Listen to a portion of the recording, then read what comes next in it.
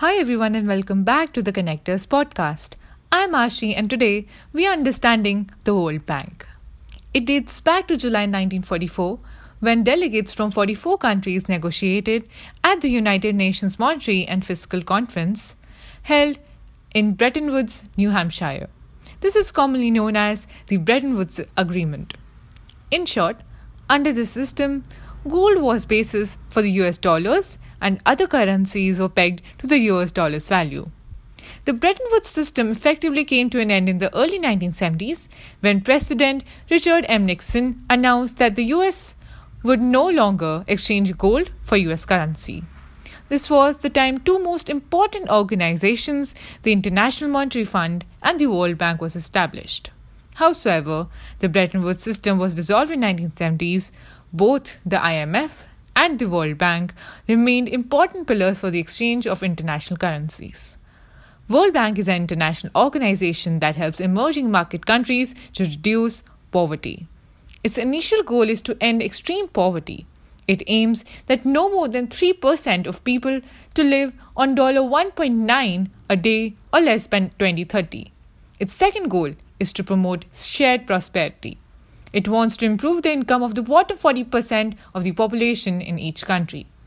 Overall, the World Bank has funded over 12,000 projects and has 189 members who share ownership.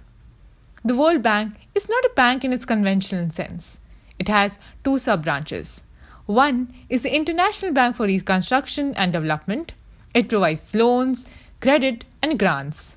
The second is the International Development Association. It provides low or no interest loans to low-income countries. The bank works closely with three other organizations in the World Bank. The International Financial Corporation, which provides investment advice and some asset management to companies and governments. The second one is the Multilateral Investment Guarantee Agency, also known as the MIGA, which ensures the lenders and investors against political risks such as wars.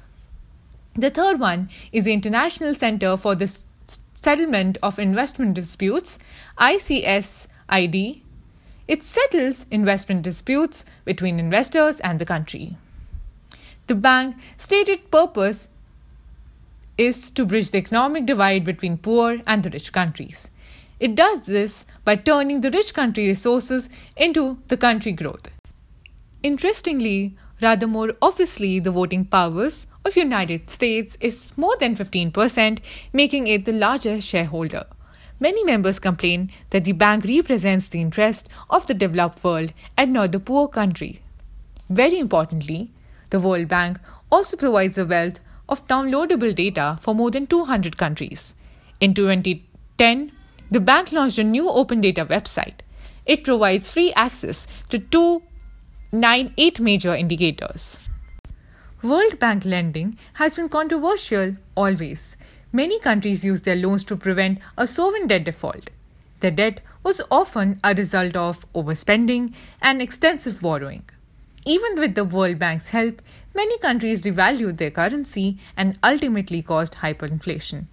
To combat this, the bank required austerity measures. The country had to agree to cut back on spending and support its currency. Unfortunately, this usually caused a recession, making it difficult to repay the bank's loan. In response to the current pandemic, the World Bank Group rolled a $14 billion fast-track package to strengthen the COVID-19 response in developing countries and shorten the time of recovery. The immediate response includes financing, policy advice, and technical assistance to help countries to cope up with the health and economic impacts of the pandemic.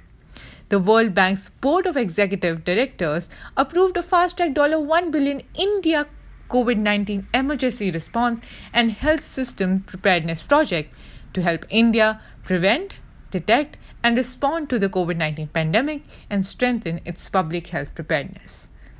This is largest ever health sector support from the Bank of India, from this bank to India. The project enabled the Government of India to scale up efforts to limit human-to-human transmission, including reduced local transmission of cases and containing the epidemic from progressing further. So, that's about it. Thanks for joining me today. Take care and stay safe.